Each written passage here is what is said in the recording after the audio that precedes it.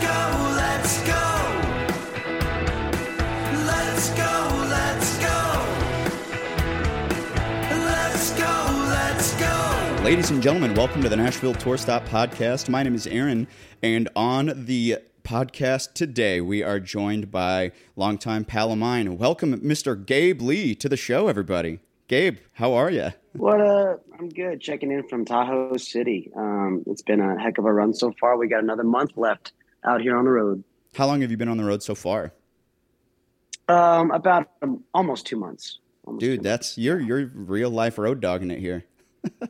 Yeah, it's a blast. You know, we've been pretty blessed as far as just travels and smooth roads and weather and knock on wood, of course. And the places that we visited, we've all met some great fans. I've never played out here. I've never gigged in California before. So we started in Texas in March, in the Midwest, and kind of made our way out here.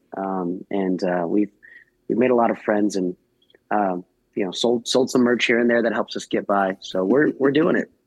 Man, that's awesome. See, I'm honestly trying to go back, because how I start, pretty much the only thing that's ever consistent between all of our podcasts here is how I met my guests. And I honestly don't remember how you and I met. Do you remember? Man, I want to say it was Belcourt Taps. You know, that's a pretty common denominator amongst a lot of the people here in town. Oh, yeah. There were a few years there. I lived in Hillsborough Village, so I was right a couple blocks away from Belcourt. And for those couple of years, we were burning it down pretty hard at Belcourt Taps, at least twice, 3 times a week, with Sweet Rose and Monteverde and all those crazy mothers. The old school Nashville stuff, the pre-COVID stuff. 2020 Man, BC. that place. Yeah, what a circus. Yeah, what a circus. Have you seen, I guess you probably haven't since you've been on tour, but what they have done with the building since it closed? It's been painted white, and it's now a dumpling restaurant. Wow. Yeah, it's a dumpling restaurant now. The memories will never die, though. You could paint that building whatever you want. It's always going to be Belcourt Taps, and it's in the very seeped into the wood at the bottom and the foundation of the concrete. There will always the spirit of Belcourt Taps will always be there, man. I've said the same kind of stuff with that. It's like, I wish the owners knew what kind of stuff happened there. Because I'm sure they don't. They were like, oh, it was a bar and it was a venue. But I was like, I know I personally took part in some of the debauchery of that place. And you're right. It's a ghost of Songwriter's past. It was just crazy. Truly, a great environment just for artists, songwriters moving to town, or picking up a guitar and hopping on stage, doing open mics and songwriter rounds. It's such a great networking environment. Obviously, it's like you said, common denominator for many folks who trace back to how they first started networking in Nashville, and it had a lot of good history too. I mean, as far as artists coming up and playing there, it was truly a spot to be if you were playing out. I mean, now we've got, we got Live Oak and everything that, Demumbrian was and will become, who knows. And then of course we have, everything that the tour stop does at the different places you've set up. But man, yeah, Belcourt Taps, it was a circus, but I look back on those days fondly. I really do too. So, when did you first move to Nashville? I was born there. I grew up there, man. Really? You're a native Nashvilleian? Yeah. So my parents moved to Tennessee in the mid '80s, and they're out in Bellevue, and they still are. Same house that they bought when they first moved here, and my brother and I were born here in Nashville, or there in Nashville. I say it like I'm actually home. And it's always been it's a completely different town than the one I grew up in. I mean, Right. geez, like now there's a lot of sentimental parts of Nashville that I hope remain forever. And of course, as a songwriter and as an artist and musician, there's the places that you hope stick around, like Belcourt Taps or like Douglas Corner. But alas, that's what happens when a town grows, develops, becomes more commercial. Yeah, you kind just of want hope your that places to grow up eventually, but you kind of they lose the charm. yeah. Well, I mean, it's nice to like places like Austin, right? Texas. Mhm. I mean, it's very similar vibe. I mean, there's so much development and real estate crap and commercialism happening there, but like there's still a good amount of dust, and grit on those bones and That's on good. those boots in Austin. So I just hope that I think there's a community in Nashville that values that charm, right? That grittiness that is not all, polished and shined. Not everything I looks mean, like yeah, the Gulch. yeah. I mean, I bartended in the Gulch for years, man. Oh, did you really? It's downtown. Like, that's its own circus. Where did you bartend in the Gulch? There's a restaurant called Sunda, and it's like, I It's a guess sushi I place, guess it's like a right? new Asian kind of like, yeah, it's like a fusion. And really, really good folks were running it, and still do. And when they first opened, I had some bartender buddies working there, and they brought me in. I started as a bar back, and I've been in restaurants all my life, but I started there and then ended up getting a great gig as a bartender for several years there. Loved it. I mean, we were catering to the crowd that you imagine is downtown, right? Yeah. Tourists and conventions and bachelorette parties. But I mean, for a long time, that was paying my rent. So how did you make the jump from being a full-time bartender, barback, to being a musician on the road? Yeah, very slowly, very, very slowly. So much of it was obviously the flexibility of the food industry and the music industry, going out on the road for weekends here and there, getting private gigs, getting stuff on, someone's farm, or getting tiny festivals here and there. And just slowly testing the market. I mean, you have to have resources to go out on the road, because like most times you're breaking even, and you're counting yourself lucky if you break even, right? So making it to places that are outside of the Southeast was really difficult. So it's only in the last couple of years, I would say, we have successfully marketed my music and been able to get out to places, listening rooms, venues, theaters, bars, pubs, whatever they may be, with a decent enough like guarantee that we're going to at least break even, maybe make a couple bucks. But it takes years of that crap, just building and building and building, having merch, learning tricks of the trade, and just making sure that, when you do come home, when you do come home off the road, that you have at least a little bit of money to pay your rent and all that. Yeah, you got a little bit of something left over so that you can actually afford to go on the next tour. It's hard. So are you road dogging it pretty much all year long, or after this leg of your tour, are you going to take some time off? It's still we still got stuff coming in, man. And it's great. Like, cause the Margos, the duo that I'm touring with right now, they have their own booking agent, and I have my own booking agent, and they have separate territories. But since we tour together so much and we back each other up on stage, it's kind of like it's a combination of of their abilities from a booking side. So we have stuff rolling in still, great festivals here and there, some stuff in the UK. We're going back up to the New England, New York area in November, and just coming up with ideas to like put good runs together, even if they're just like a couple weekends here and there. I'm trying to. There's some artists, songwriters, Caleb Cottle and Thomas Sorba. We're trying to do like a in the round thing and take that on the road. Just three songwriters with three guitars kind of thing. And of course the Margos, they're booking some great shows too. So we're looking out for whatever we can take, really. Yeah, Rachel and Luciana freaking slay, dude. I met them ages ago. I think it was at Belcourt actually, but I the first time I saw them, I was just floored. Like they're so tight as an act, and their harmonies are just pitch perfect, man. Oh, I know. There's so much fun too to be around, and I mean, we're all buddies, which makes being on the road here for 3 months like a fun process. There's very little like issues as far as like travel schedules or any sort of like whatever you might have on the road, right. Living in a van with people for 3 months. Like we all we communicate very well, and I'm the early riser of the group, so I get up really? at like 9. Yeah, I take, which I never thought would ever be the case. You could ask my girlfriend. It's like completely weird, but like all of a sudden I'm the early riser. I get up at like 9.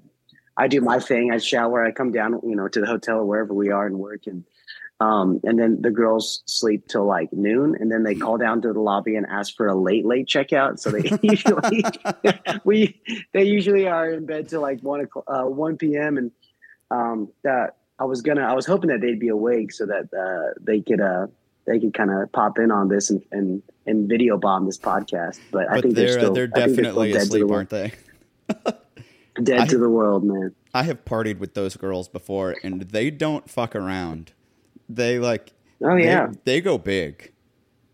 I mean, they're not starting. We all hold our own pretty good. Yeah, they're not starting with a light beer. They're going right to whiskey neat. Oh yeah, we consider ourselves people of whiskey and bourbon out here. It's a lot of fun. So like I was joking around earlier. Like, I mean, yeah, the load in, the load out, the driving. I mean, if you're driving 7 hours and then you play a show, like that is exhausting, but it's all very gratifying and humbling and fun at the same time. I think the hardest part, honestly, is the partying. It's like afterwards, like you finish loading out and all your stuff, and then you're hanging out usually with the venue owners or hanging out at the bar, grabbing one last drink, and then of course you have to be up the next morning and on the road again. So there's definitely a balance that's required that we are learning. So one of the things I've asked several people about before, and I think it's kind of a contested subject here in town, because I know a lot of young songwriters who moved to town fresh off the boat, and they're like, I need to have a manager. I need to have a booking agent. I'm like, you don't have any kind of credential to justify that. So at your point in your career, when did you start feeling like there was an actual need for needing somebody to help you out on that back end admin work? It's different for everybody, man. Like, cause if you sign with a label that has a ton of resources, and they're really trying to develop you, then yeah, by all means. I mean, bleed them for every dollar they have. I mean, of course, depending on how much you have to pay back. There's so many different options and deals.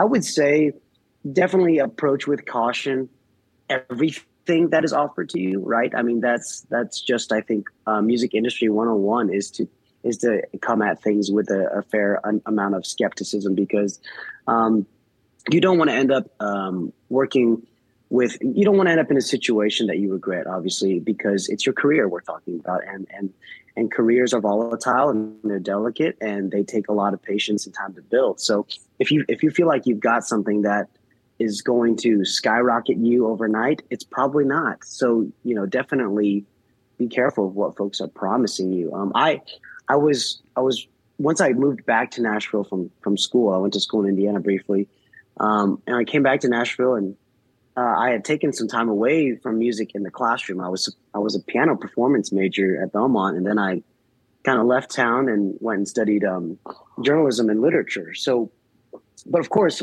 when I moved back to Nashville, the first thing I did was get back with my band buddies, play at every bar if possible, and weddings and bar mitzvahs and graduation parties, all that crap. So, I mean, I was writing songs and just exploring the writing scene, Belcourt Taps, Bluebird, Bobby's Idle Hour, right?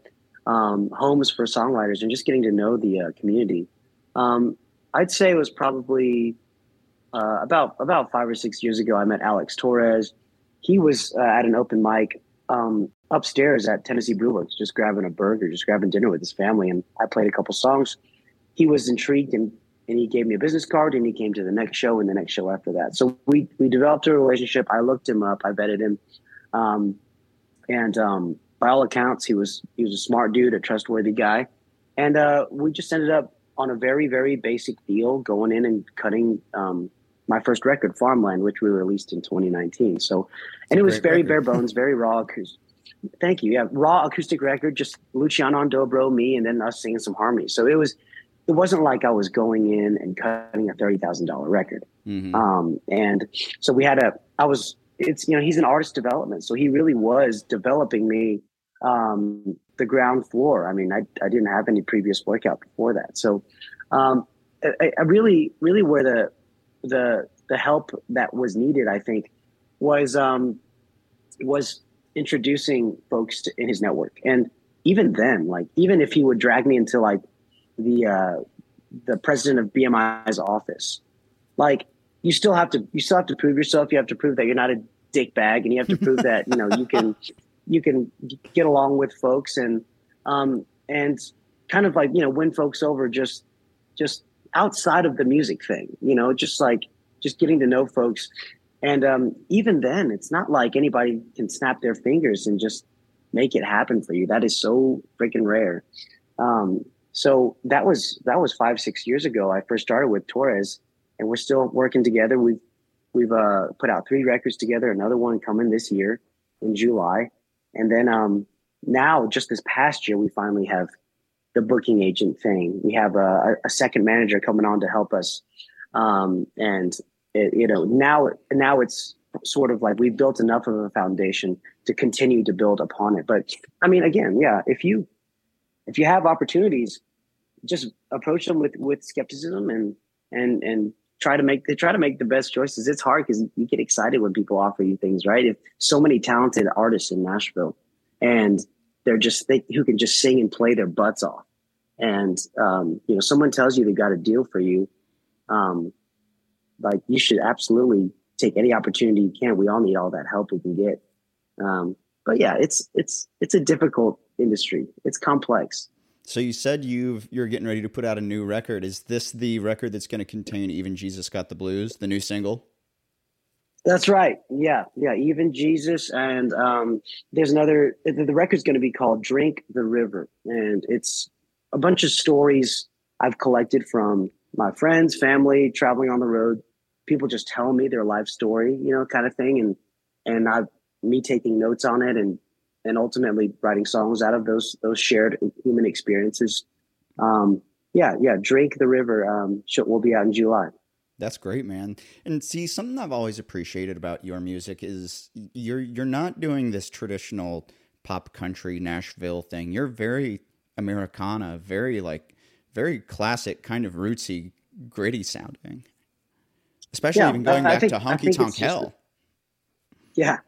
I think it just is, everyone has to find their voice, and a lot of folks, even, 20, 30 years in their career, I think the folks that I look up to are continuing to find their voice. So, when we first started cutting records, I don't have a voice that sounds like contemporary pop country. So, I was lucky to have producers like Alex Torres, David Dorn, who encouraged me and made me feel like, okay, my voice had a place.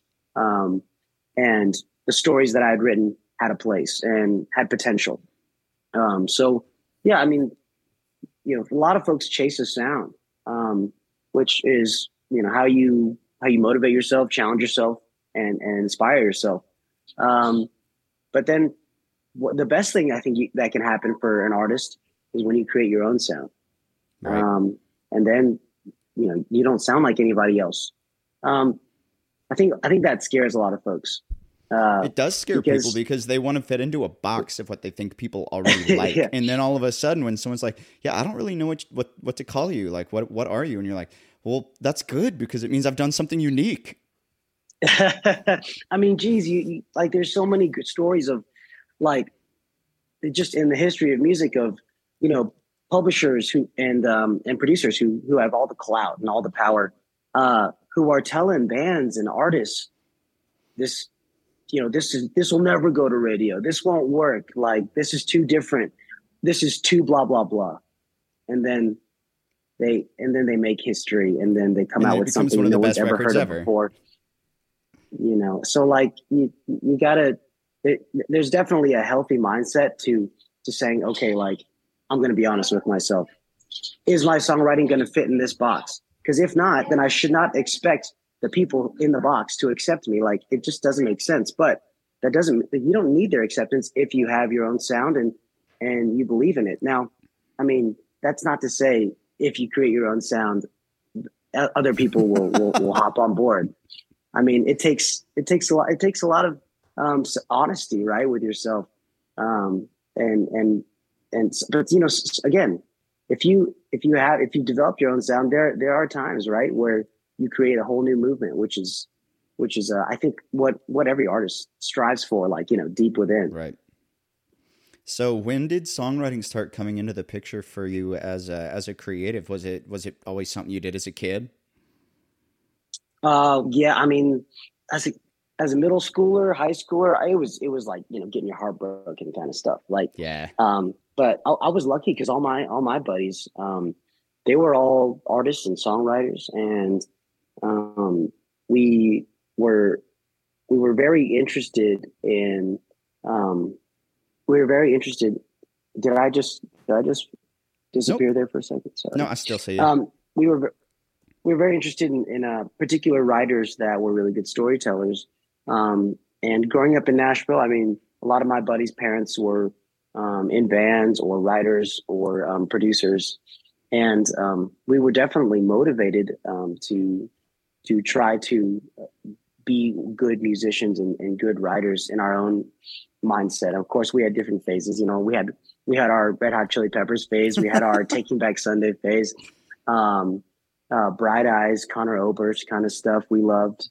And of course, I grew up around the legacy in general of Nashville country music and Southern rock. So, yeah, I mean, I was writing because I felt because my friends were doing it, and yeah, I realized immediately that was a phenomenal outlet for your emotions, right? That might be the most productive. I did it because my friends were doing it ever. Yeah, right. Honestly, usually, I mean, we were doing other shit too. Yeah, other shit that kids are supposed to be doing. Yeah, that might not be as admirable, but. Dude, I'm so happy to have you on. Can you tell us about what the evolution of your music has looked like over the years, or do you think you've kind of stayed pretty consistent with that kind of rootsy Americana sound? I think it sure is. I mean, we've experimented with different band setups in the studio. I mean, having access to in Nashville, one great thing about the industry here is that, like, A-list players are very accessible, and A-list players, I think most importantly, are willing to hop in a studio for the regular day rate and play on a record that, for a brand new artist. And then next weekend they're on the road with freaking Kenny Chesney, So like the players in Nashville, it's like, it feels like cheating. I mean, you can go in the studio and hire this incredible band and they will create a sound for you. So we've definitely experimented with that, hiring pedal steel players, electric guitar players. I played keys on a lot of my stuff and guitar, and then, but I can't shred like most Broadway players, like down there on the Strip.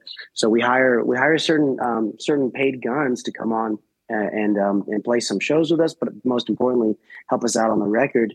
So the last two records I did, Hometown Kid and Honky Tonk Hill, were definitely amped up and plugged in.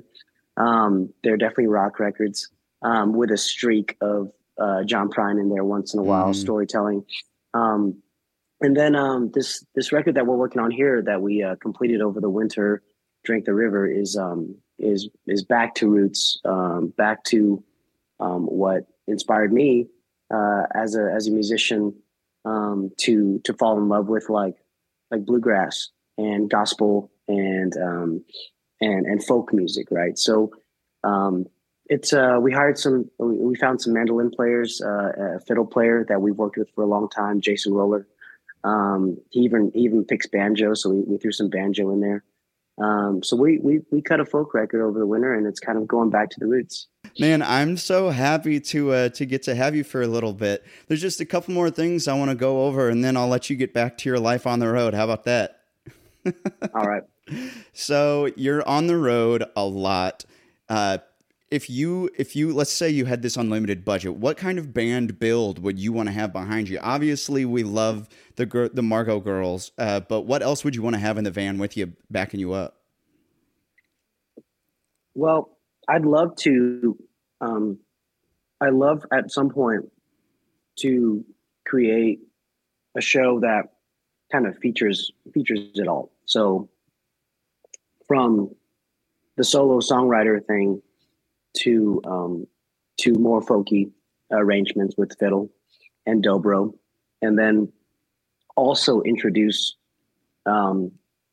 me singing lead and playing lead from the piano, freaking Billy Joel style, cool. Right?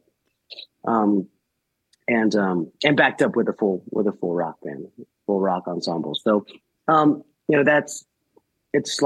be like a seven piece kind of setup. But really, I think there's in country right now, there's not really any front persons playing from the piano. There's not. And yeah, so I think that would make the sound even more authentic and unique to my story and my career. And that's ultimately what I would love to do. And just, of course, if you're talking like tour budget, I mean, like we're in an old van right now. It's like a 2010 Chevy Express that we stole from a Catholic family in Michigan. But it still has the Catholic sticker, like Catholic school sticker on it. Really?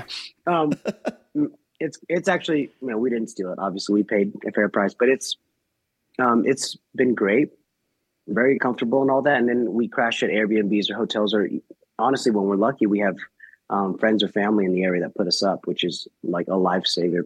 But I would obviously, the comfort of traveling on the road is like paramount, because otherwise you're not in a good place mentally or physically. So any ideal situation with resources and a budget would of course come with hopefully a bus or a bigger van, trailer, that kind of stuff. Private jet, but yeah, I mean, if private jet, yeah, and you'd be welcome anytime, man.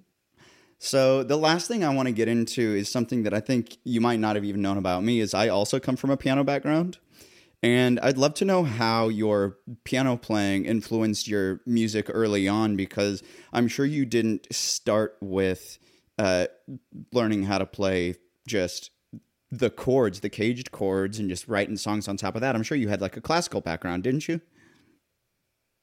Right. Yeah, I was in private lessons as a kid. My mom's a classical piano player, and yeah, so I was playing like Chopin and Brahms. I fucking hated Mozart. I can't stand Mozart. It was like when you're in I was in a pre-college program at Blair School of Music, which is Vanderbilt's music sector, music department, and so they took it very seriously. So in like high school, I was playing recitals, competitions, but also juries, right? So if you ever been to music school, like juries are like your exams basically at the end of each semester. And, it would involve learning. You had to learn a different piece every semester. You had to have it memorized, and it had to be from a different, each like 4 pieces, and each one had to be from a different period, right? So sometimes most piano players just would love to play Chopin forever. But so like, yeah, growing up with a classical background and also playing in the church, and then you tack on just playing in like garage bands and stuff, and concert band at school and jazz band, doing everything you can just to, get your hands on music. So that would lead to just, my friends and I writing and jamming and, when I decided to leave Belmont, leave piano performance, it was liberating, because I was like, all right, I'm not stuck in this practice room anymore, and I'm not required to learn any specific music, right? You get to a point where you're just like, all right, this is like, it does feel kind of like you're in a box. And it takes a certain personality too to be like a concert musician. No kidding. Because that's no joke. It's a very respectable, I think, career, but it's also, it takes a certain personality. So yeah, I mean, we just started, my buddies and I we took our classical backgrounds and, just messed it all up, and we're playing along with, like, Leonard Skinner and Southern rock bands and stuff like that. So applying it to rock and roll, man. Yeah, rock and roll, baby. I mean, now, I mean, I try to play keys for as many folks as I can when I get the opportunity to. It's so much fun. I love being part of the band, right? Being in the back and not having any responsibility besides just covering my part. So there's a honky tonker in Texas named Braxton Keith, great singer, kind of like a Tracy Lawrence vibe, and he works on. He's one of the artists on the label that I work with. So I'll go out and play keys with him every once in a while. That's cool. Which I like, honky tonk keys. Yeah. So, that kind of stuff, I'm really grateful to have. But as a songwriter, I mean, it's so easy on a guitar, it's just so easy on a 6-string acoustic. Don't really have to watch your hand too hard. Yeah. Right. You just anchor it down on those C, A, G, E, D chords, and then you don't even have to watch your hand. Gabe, thank you for hopping onto the show today. I know you're on the road and you've got other things going on. Can you give us your plugs, rename your album, tell us where we can find you online, and tell us where we can find your tour dates? Absolutely. So the website's GabeLeeTN.com, and that has all of our access to the latest stuff, the news, the new releases, merchandise, and tour info. We love it when folks follow us on bands in town. That's a really handy way to see who's coming to your town. And then I've got a new record coming July 14th called Drink the River, which is coming fast on the heels of my 2020 record, The Hometown Kid, which came out October of 2022. You can find me on socials. I'm Mr. Gabe Lee on pretty much all the socials, including Venmo. If you just want to send me money, that'd be great. No complaints there. Find and follow Gabe Lee on your social media. Gabe, before we take off, I got one last question, and it's the only other question I ask every episode now. For people who might not live in town or who may want to visit town, or kids who are just moving to Nashville, do you have any advice for the city of Nashville, and especially as a local? And this doesn't have to be music industry related. Like, the advice I always give people is not to eat at the East Nashville Taco Bell. Do you have any pro tips of Nashville you can offer to the listeners here? Let them into our world a little bit. Yeah, absolutely. I mean, explore the off, beaten paths. Like, the west side of town has great Vietnamese food. South side has great Mexican food. There's a lot more that meets the eye to Nashville, because folks move there and they think, okay, hot chicken, barbecue, and Broadway, right? But there's so much more to the town. I think one thing that's difficult when you move to a town that is full of transplants is it's hard to develop a foundation, because it feels like for a lot of folks you're starting from scratch. And there's so many folks who are just looking to network and use folks to get to the next level. Everyone's just trying to level up, right? And sometimes it's hard to make legitimate friends that way. So find a community. I say Bobby's Idle Hour. Bobby's Idle Hour, if you're not even if you're in music, if you're just looking for a good hang, that's a place that my buddies and I have set up shop over the years, and it's a great place to go. And even in the daytime, you can just grab a guitar off the wall and play. Right off of Music Row there. That's right, yeah. Actually, it's the only venue on Music Row now, right? It is the last bastion of songwriter rooms actually on Music Row. So check out Bobby's Idle Hour. Well, Gabe, thank you for being on the show today. We'll link your website here in the episode description. And Nice. anything else you want to leave the listeners with? That's about it. Keep rocking, folks. Thank you so much, Aaron, for having me. I hope we get to catch up when I get back in town. I'd be happy to see you, buddy. Well, we'll tune off for the day, but until next time, please remember that all roads lead right back here to the Nashville Tour Stop.